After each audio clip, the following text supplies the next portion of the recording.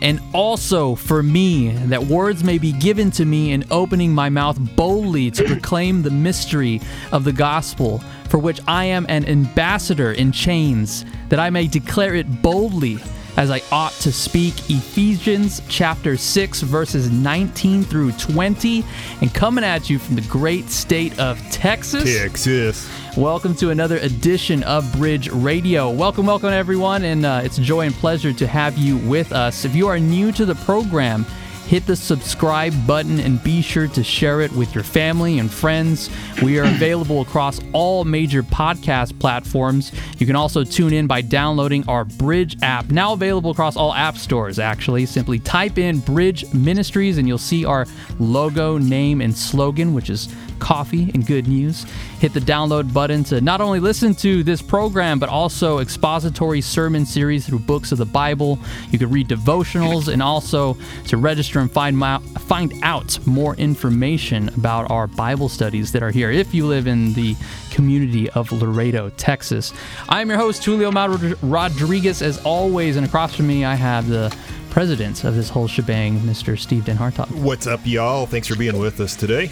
So, on today's program, in recent years, there has been a resurgence in interest in the doctrines of grace, the Protestant Reformation, and the Reformers, and also a thirst for sound biblical theology. Can you agree with this, Steve? We've seen it here. Absolutely. I think we're getting back to a longing for the big God theology once again, which is just refreshing to see. Yeah, it is. It is. And there's been this sort of movement is called the New Calvinism.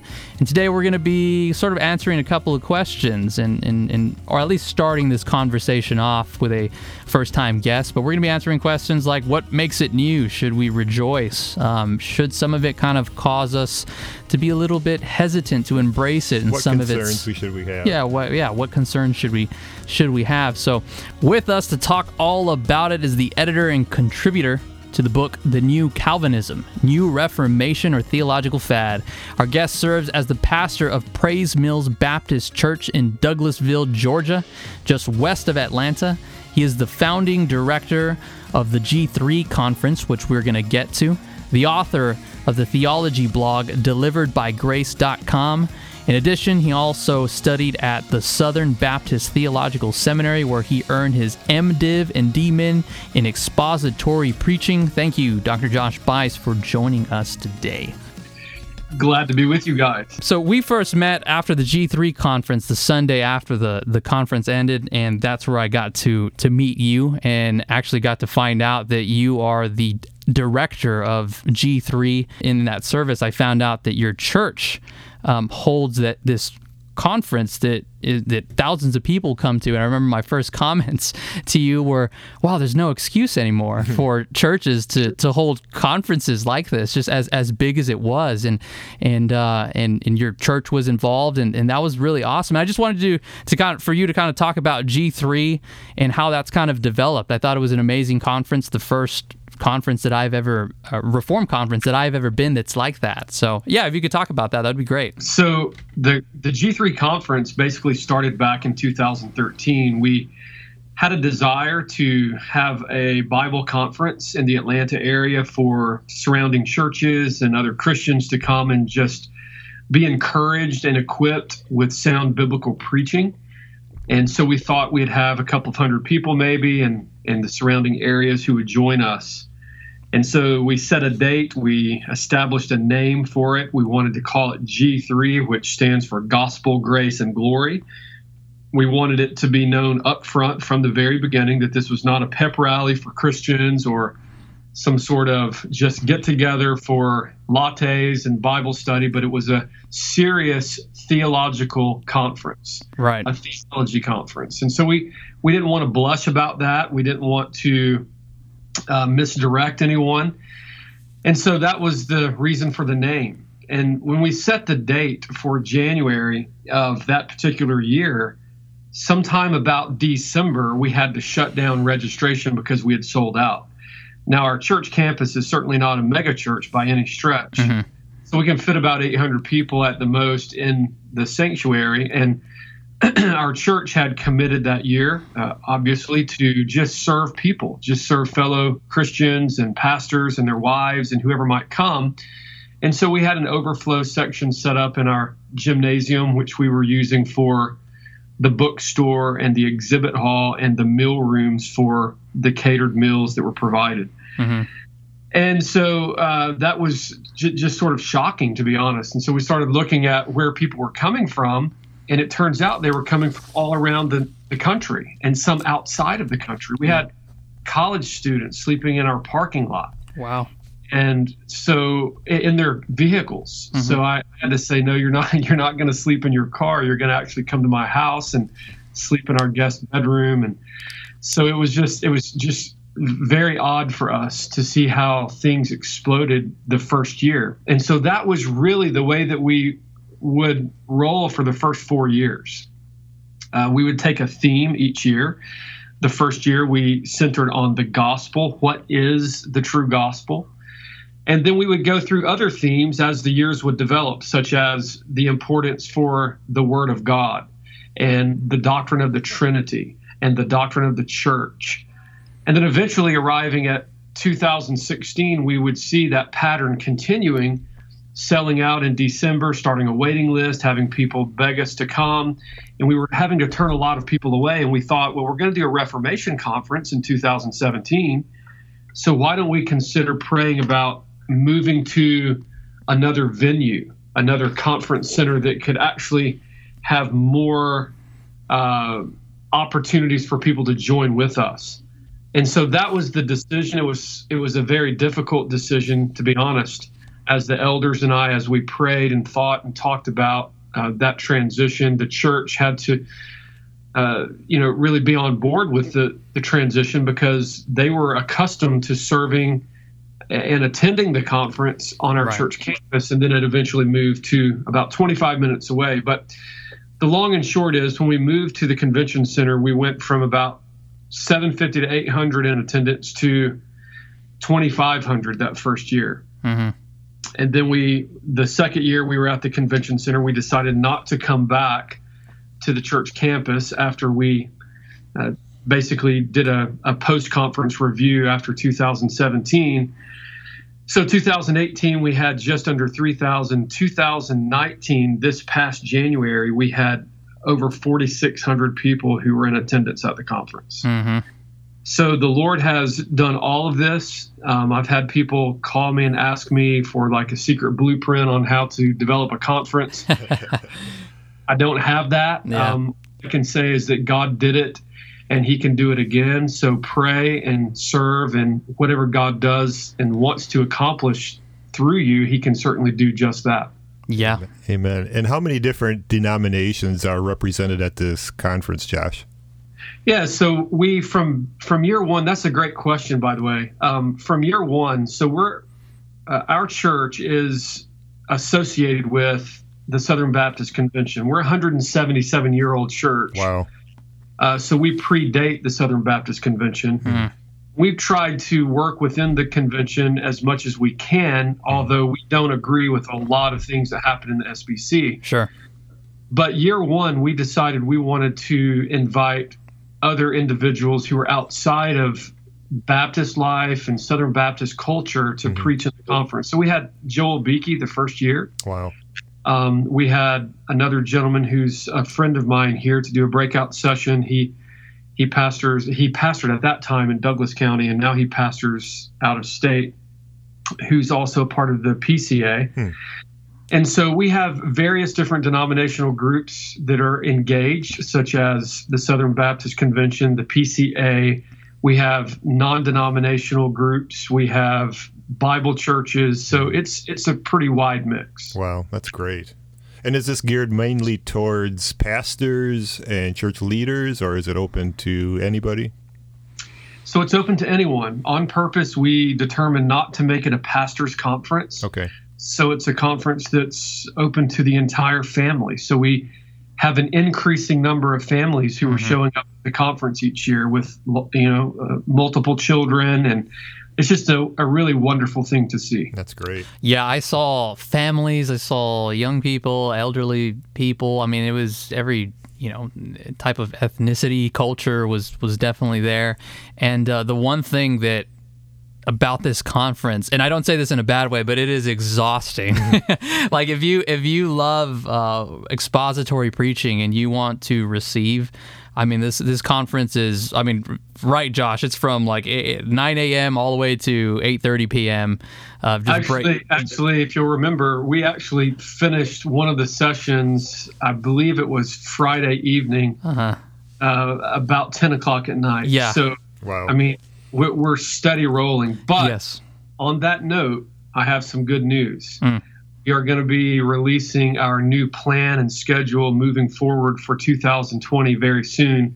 And we have some very strategic developments and changes that we're doing with the schedule, because what we would like to do is make all of those families that we were discussing a moment ago, we would like to just make the conference enjoyable and not feeling like you're having to choose between sleep and conference, or fellowship and breakout sessions, or food and preaching. So we're going to try to finish every evening at about 7 or 7:30, and then let everyone go eat supper and enjoy their night together.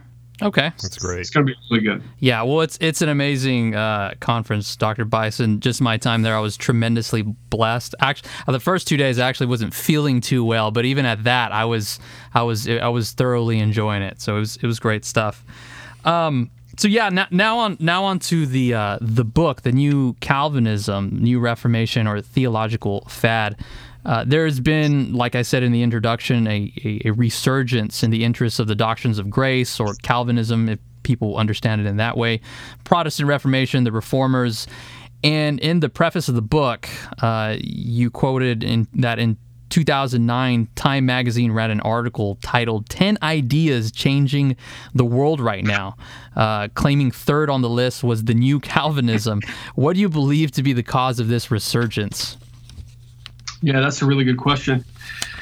Well, obviously, I think that we would be fooling ourselves if we think that it just emerged out of, some sort of theological vacuum or think tank. It certainly did not. It's connected. I think it's really important that as we look at history, we think about those people that we stand upon their shoulders. So we're connected to individuals who have gone before us in church history. And it doesn't take a historian to see that and understand that. In fact, all of us should understand that. But I think that we're undoubtedly connected to, at least this New Calvinism is connected to Charles Spurgeon. It's connected to an unwillingness of Spurgeon to capitulate with the culture of his day, and engaging in that downgrade controversy, he stood upon the truth of the Word of God. And although he was heavily criticized, if you just look at Spurgeon's ministry over the years, there's a reason that we still quote Spurgeon so often. It's a reason that, history sort of at that time painted him out to be some sort of villain in many ways. I mean, at least the culture did. Sure.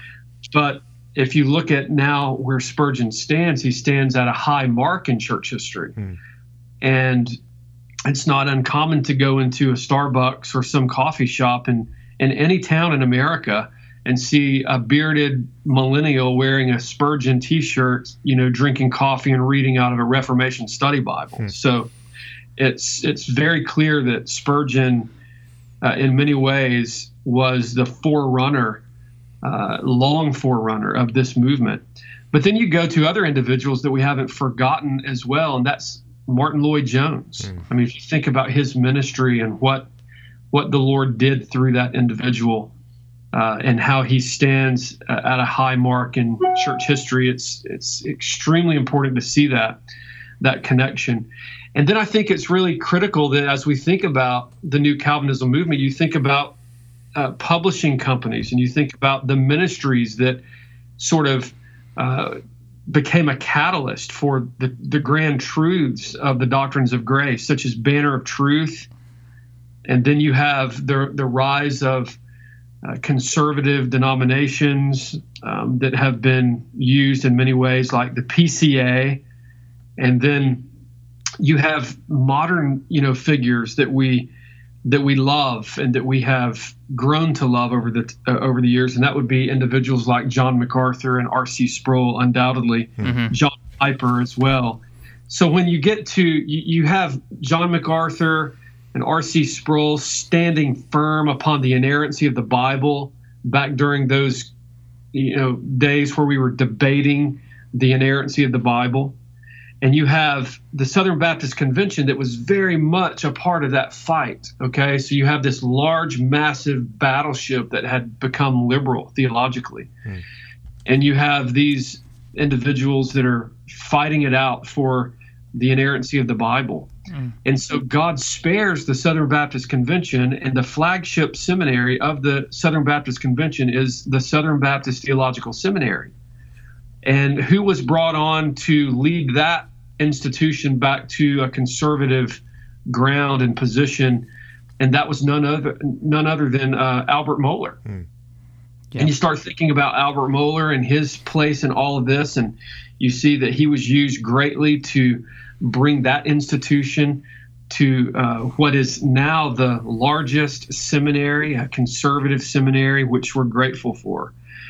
And then throughout the years, you would have those friendships of Al Mohler and Mark Dever, and you would have 9 Marks Ministries, and you would have the formation of conferences like T4G and publishing companies that are pumping out lots of books on this very subject, like Crossway Publishing Company. So sort of put all of this into, this blender, if you will, or you just connect the dots to see how all of these different arms come back to the center hub from church history all the way to modern day conferences. And then you have the rise of the internet and the blogs, and you have all of these individuals who are writing articles and sharing articles, and then you have the rise of social media. And so it was sort of a perfect storm, if you will. If you think back, the historic Reformation, you have Martin Luther walking down to the castle door in Wittenberg, and you have him nailing this 95 Theses, this document for debate, to the castle church door. And many people, they back in 2017 were, really studying about the Reformation and talking about the Reformation. And, there's this idea of, why did he go down and nail it to the castle church door? You have all this talk. Well, the fact of the matter was, it was a common way to have a debate, to have a conversation. Right. So he didn't have Twitter. He didn't have Facebook. He didn't have Pinterest. So he nails this thesis to the castle church door, and people started talking, and he wanted to have an internal conversation within the Catholic Church, but certainly that did not happen. And soon enough, it became an external reformation, or a divide, an explosion. So you start thinking about how technology was used during the Protestant Reformation. There was this invention just a few years before he nailed that thesis to the castle church door called the movable type printing press, the Gutenberg press. And so his students would take that thesis and they would have it typeset, and they would have it printed, and then they would they would take it and spread it around and hand it out to various different people and have conversations in various locations. And it just really sparked what we know as the Reformation. And so you think about technology in his day, and you think about technology in our day, and there is a connection, I believe, that we can't overlook. Yeah, no, I agree, and I could relate. As I'm reading the book, a lot of things are being pointed out in myself, just like 4 years ago when I came to know Reformed theology. And you're absolutely correct. I was stumbled upon videos from Alpha and Omega Ministries, Apologia Radio, conferences like G3, just coming across clips, sermons. I was given What is Reformed Theology. Those means really woke me up made me woke to Reformed theology. And I would say let's use a different term. Yeah. We'll stray away from that one. We don't want to confuse you. Yeah.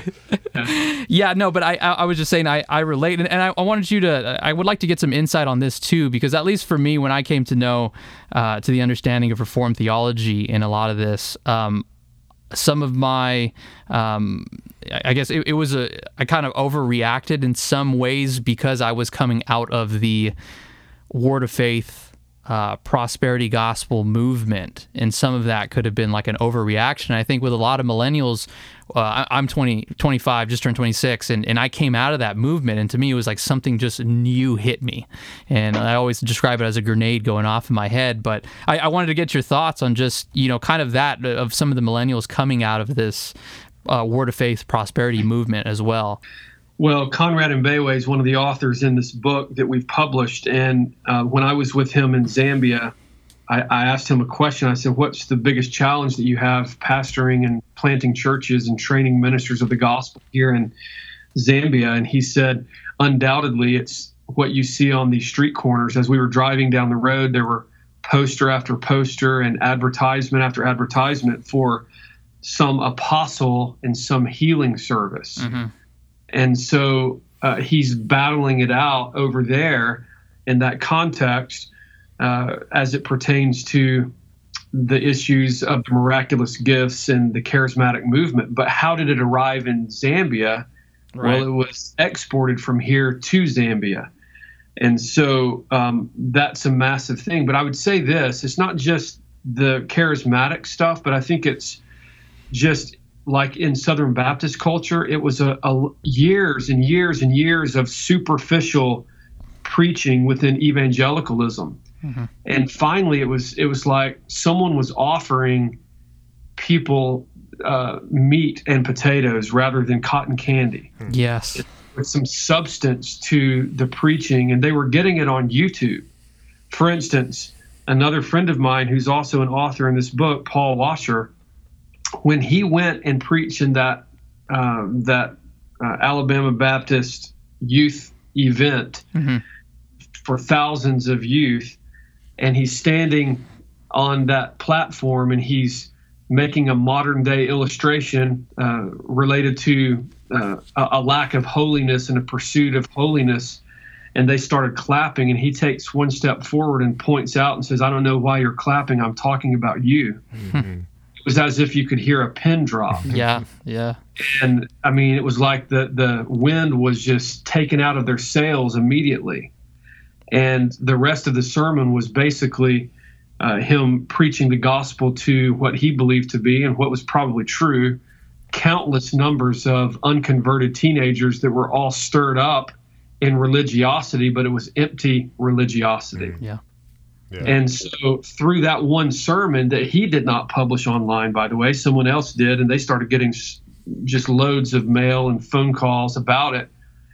God has been pleased to save thousands upon thousands of individuals just through that one sermon. Wow. Yeah.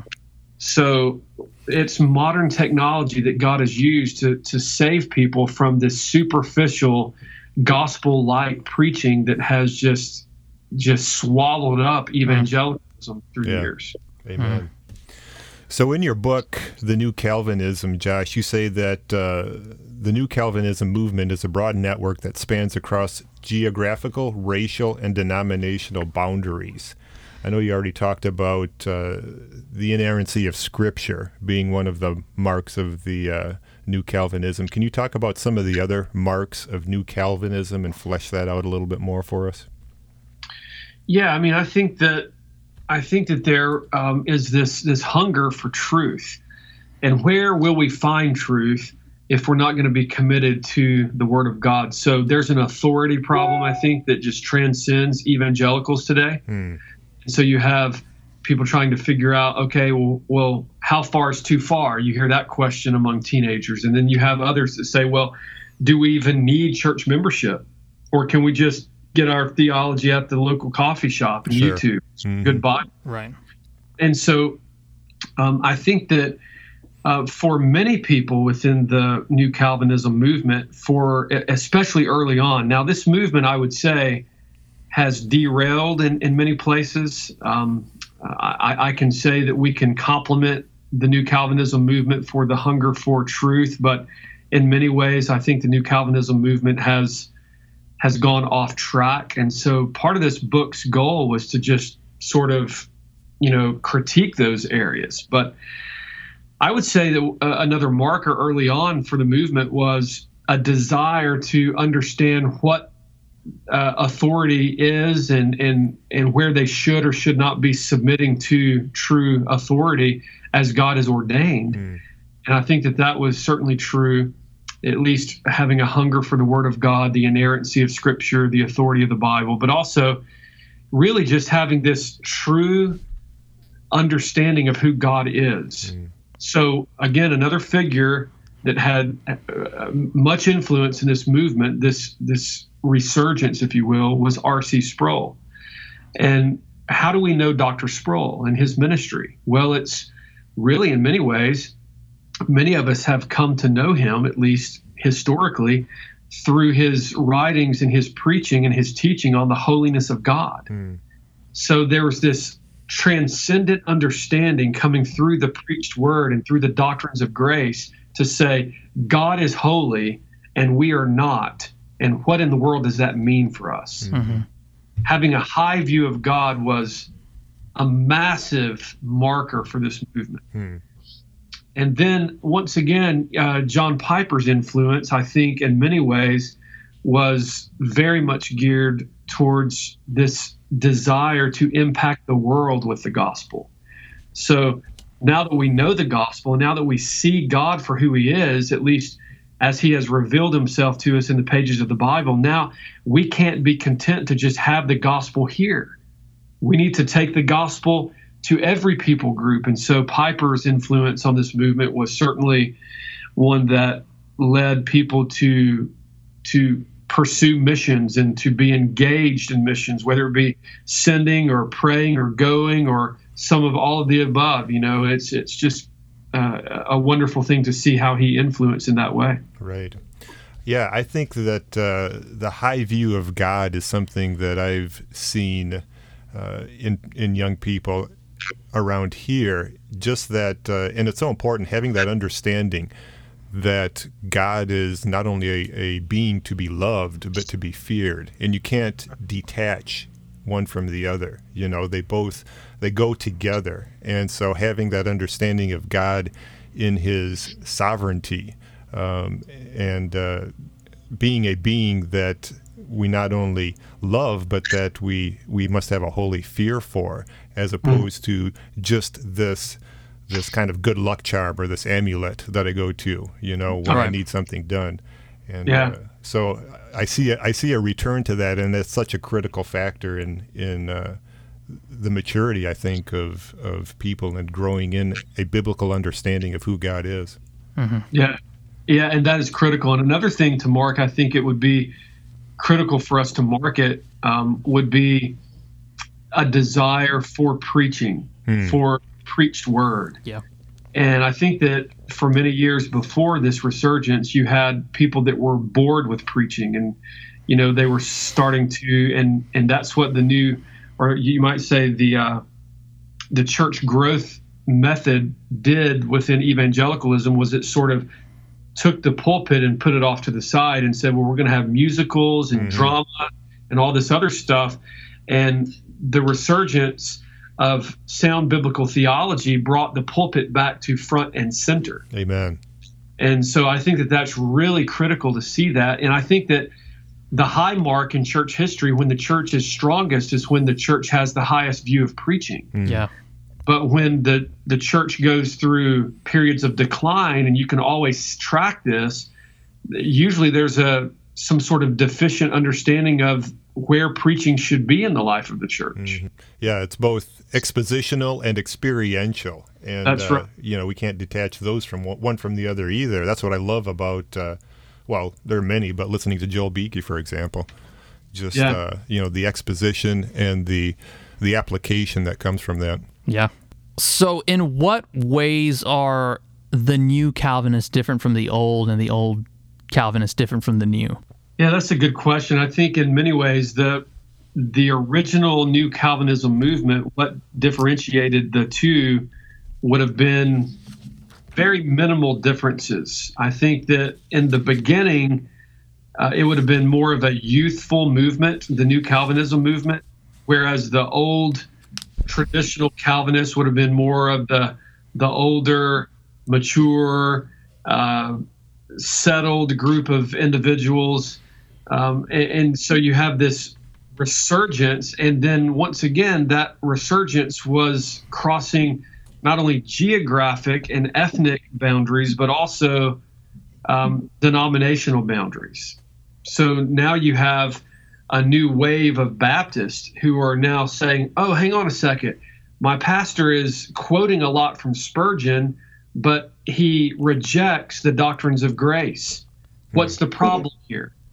And so then you have people that are saying, well, this pastor is saying that Spurgeon is good here, and he's quoting Spurgeon, but he's saying that Calvinism is anti-missions. And so then they would start, doing their homework and figuring out, hang on a second, Spurgeon was very evangelistic and missions focused. And what about all the individuals that came out of Calvin's church that went and gave their lives for the gospel in church planting? And so they started, just doing honest research and figuring out, hey, that's not true. That's not so. These individuals like John Payton, and then you cross over into the Baptist world, and you have William Carey, and you have all these individuals throughout history that were very much passionate about missions. So you have this difference. Maybe at first was maybe age. But then you have some other differences, such as, well, you have some groups within the New Calvinism movement that might be more loose on the issues related to the miraculous gifts. So you're going to have certain groups that are going to call themselves charismatic Calvinists, for instance, and that really makes a lot of people nervous. And I think that rightly so. I think we should be a little nervous when we hear that type of language. I think we need to find out, what does that mean? But certainly we're not talking about a Benny Hinn type. We're talking about individuals who are conservative, and yet at the same time, they hold to the continuation of the miraculous gifts. So you're going to have some distinctions within the camps of what you might call the historic old Calvinists and the new Calvinists that were emerging in the very beginning. Now the New Calvinism movement has some age upon it. So now it's a bit older and a bit more settled, and as I've stated before, somewhat derailed in many ways. And there's some problems within this movement, certainly. But I would say early on that would have been the main distinctions. All right. And then so in what ways do the new Calvinists cause concern? If there was this young millennial teenager sitting across from you, as you've described, with a beard and a Spurgeon shirt, and what would you let him know, and what concerns do you have with this movement?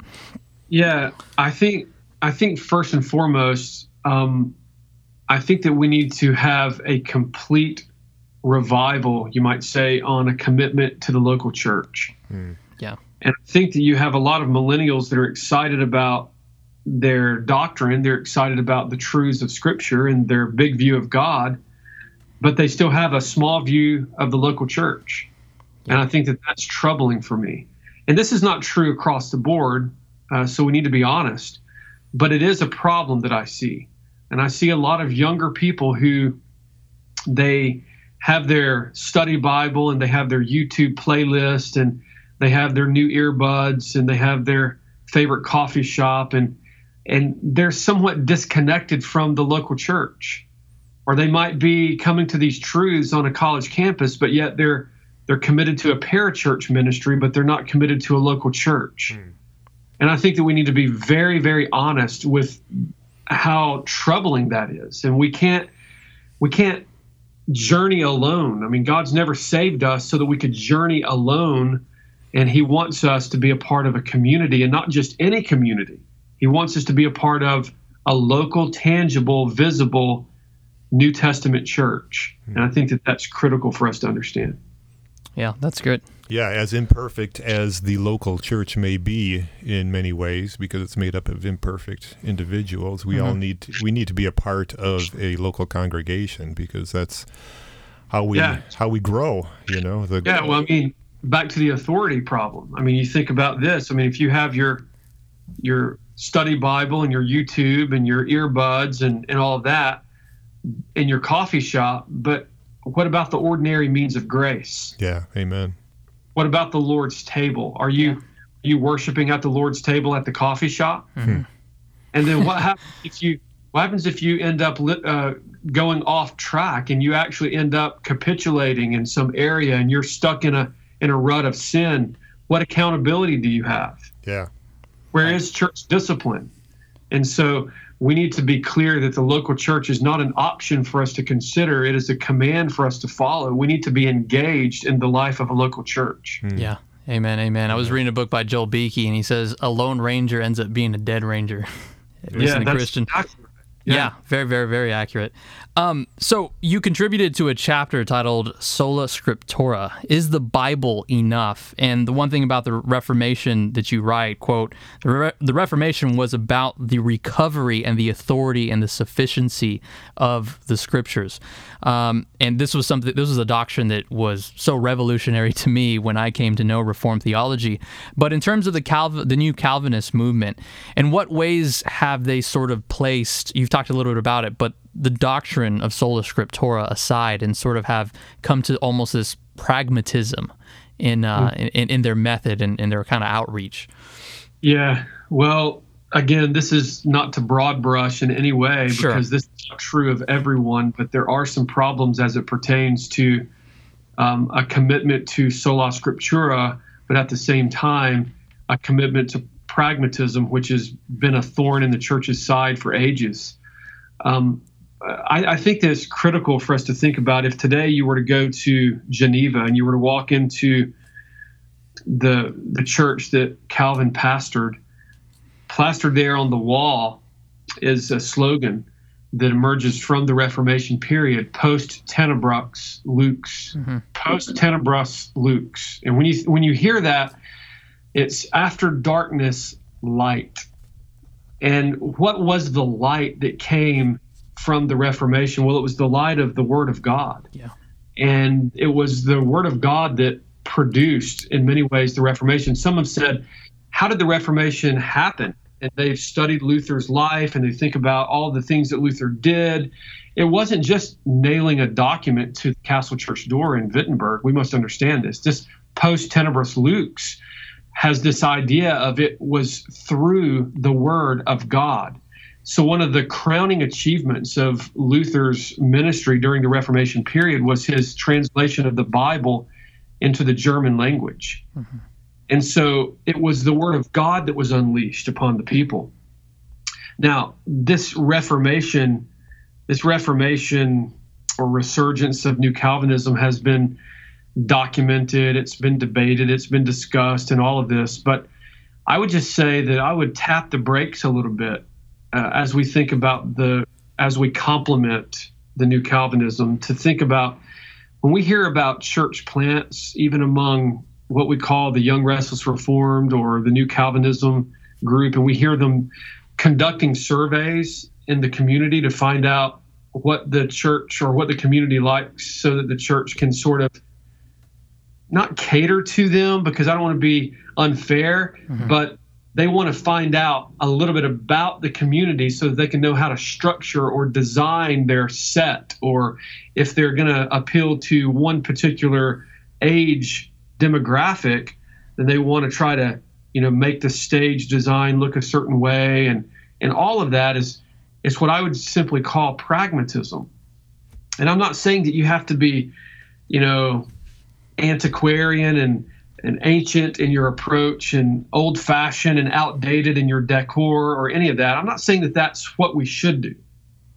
I'm just simply stating that when it comes to the preaching of the Word of God and it comes to the planting of a local church in a community, we shouldn't be interested in finding out what unbelievers want in the community. We need to preach the gospel and then bring people in. And then when you have Christian individuals that are now baptized followers of Christ and can come into the life of the church and have some sort of ability to help with your decor or help with this, that, or the other, then get them involved. But you don't have to try to figure out a way to create your coffee shop and then bring your church in as sort of a sideshow to your coffee shop so that you can, reach out to millennials. I just think that we need to be very careful in how we plant churches and be very much steadfast in our approach to a commitment to the Word of God.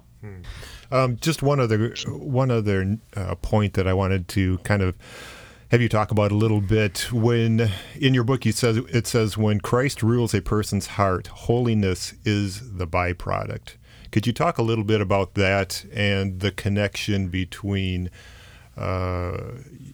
being a Bible-believing Christian and piety? Because I think sometimes there's a real affinity or an affection, a desire to be a part of the so-called New Calvinist movement, but that the piety that should go along with it when Christ rules our heart is often lacking. And I'm not saying that it's just in the New Calvinism movement. We see it everywhere, and it's not across the board, obviously. But can you talk a little bit more about that and how those two go together? That is a fantastic question. I think that styles come and styles go. So when the New Calvinism movement was at its heyday, beards were in style.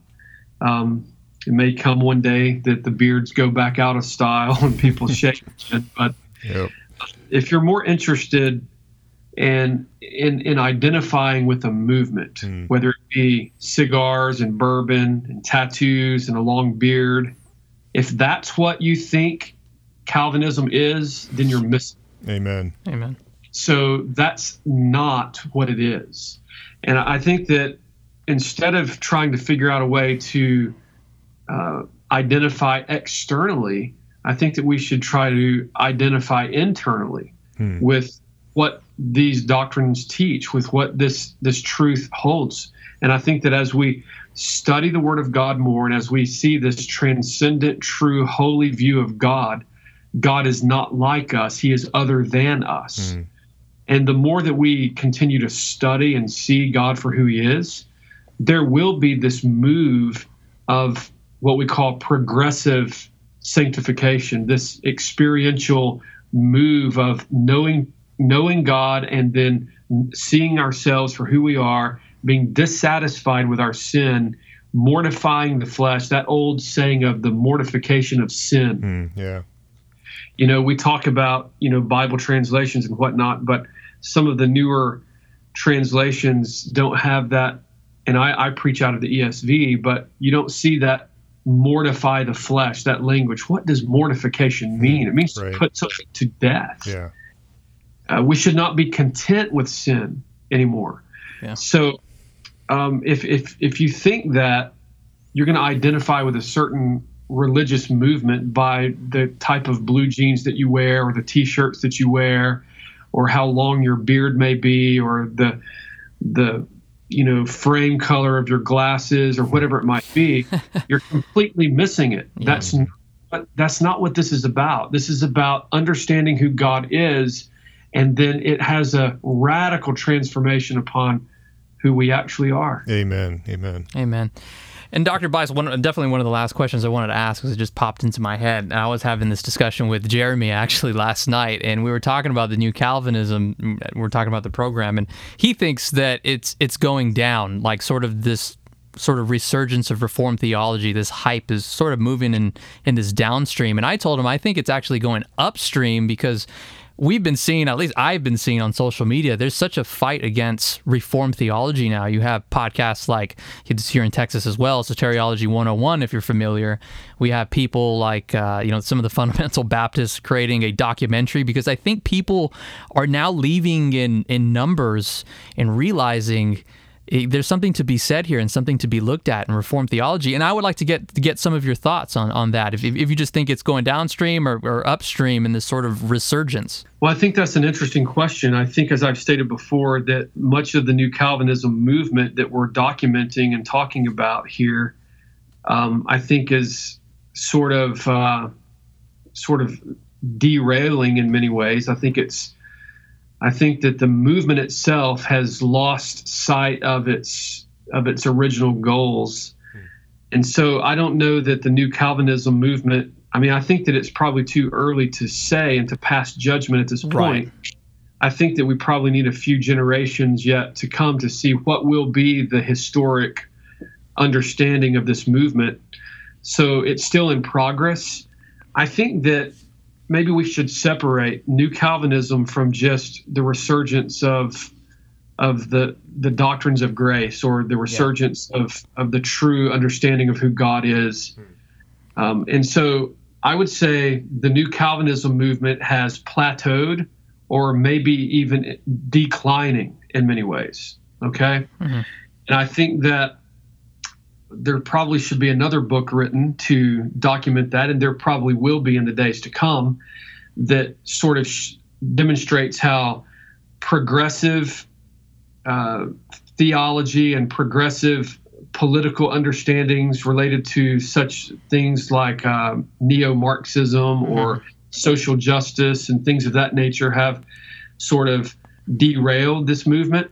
Right. And as a result of that, you have people that are kind of stuck in the middle to try to figure out, well, what do we do? Well, obviously, you don't just sit there. You don't just do nothing. You continue to move forward.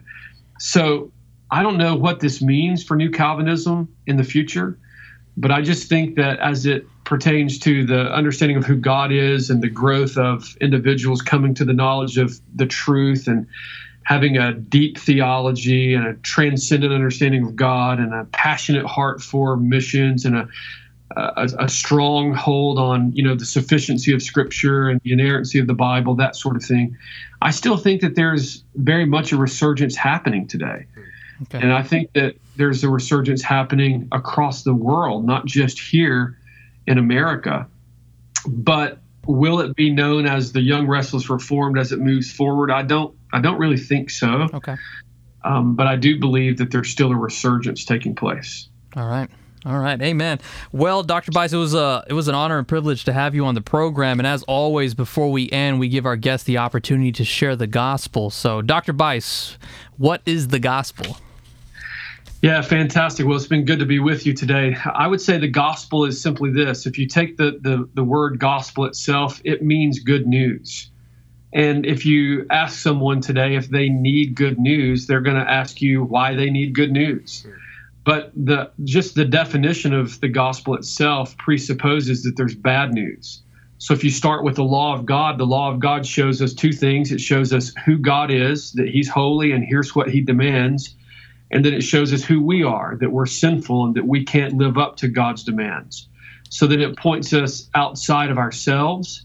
It points us outside of culture. It points us outside of empty religion. And it points us to one who has gone before us, the only one who has ever kept the law of God in totality. And that is the Son of the living God. So from Genesis to Revelation, we have one book made up of 66 books that points to Jesus Christ. The Bible is a Jesus book. The first mention of the gospel was in Genesis 3:15.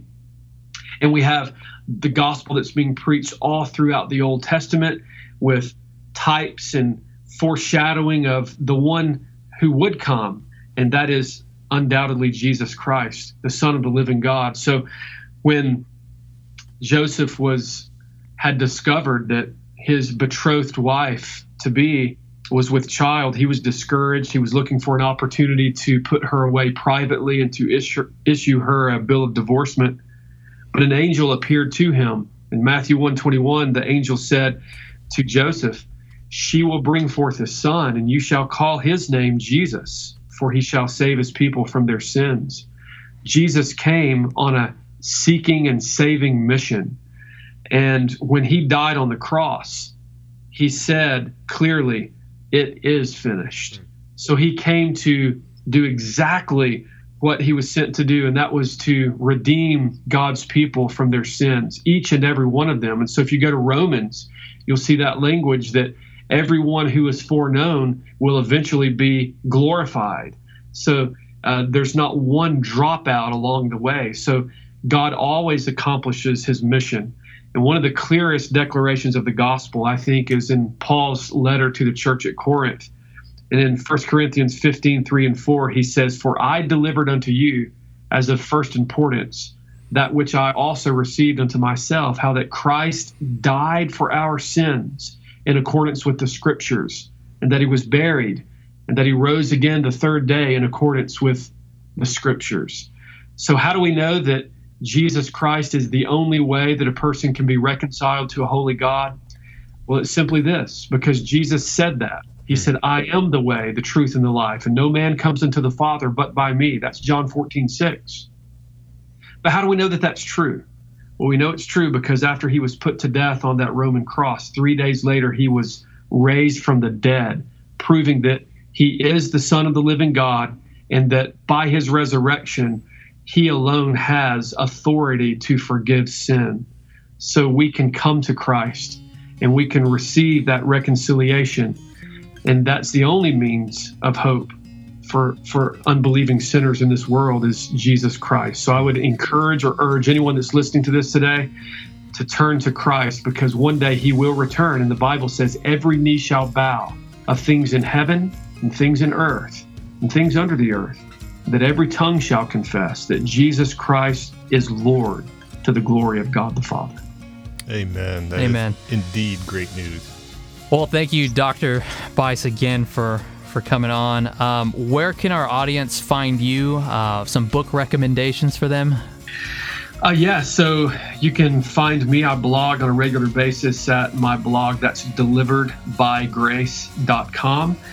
If you want some good book recommendations, I think that there's some really good books that have been written in recent days. I want to point anyone that's studying pastoral theology. There's a book by Albert Martin titled The Man of God, His Calling and Godly Life. And then also, as it pertains to the church, as we were talking about just a moment ago, there is a book by Wayne Mack that's called Life in the Father's House. And I would really encourage people to read it. It's really just a simple, easy read. I lead a book study here in our town for a group of men, and we're reading through that book right now, and it's just loaded with really good information about being committed to the local church. Awesome. Well, we got to get you back on the program again. I know we had Dr. White last week, and I told him we're going to do a series on the woke movement. So we might do something. So I might be sending you an email to do something on that, do a series or something. But again, I said it again, but it was great to have you on. We got to get you back. Absolutely. Well, it's been my privilege, and I look forward to upcoming conversations in the days to follow. All righty. If you would like to learn more about Bridge Ministries, please visit our website at bridgemenlaredo.org and click the About Us tab. We are a Reformed Christian bookstore and coffee shop who is dedicated to discipling and equipping the saints for the work of ministry and building up the body of Christ. Though we are not a church, we are indeed a support to other churches and ministries in our community and out into the nations, providing affordable new and used Bibles and gospel-centered Christian books and study resources. We're not only a gospel outreach to our local community, but also out into the nations and through this podcast. Please prayerfully consider supporting Bridge Ministries through a one-time or monthly gift. This allows us to continue not only Bridge Radio, but also the Bible studies and conferences, lectures, and more that we have planned out in the future.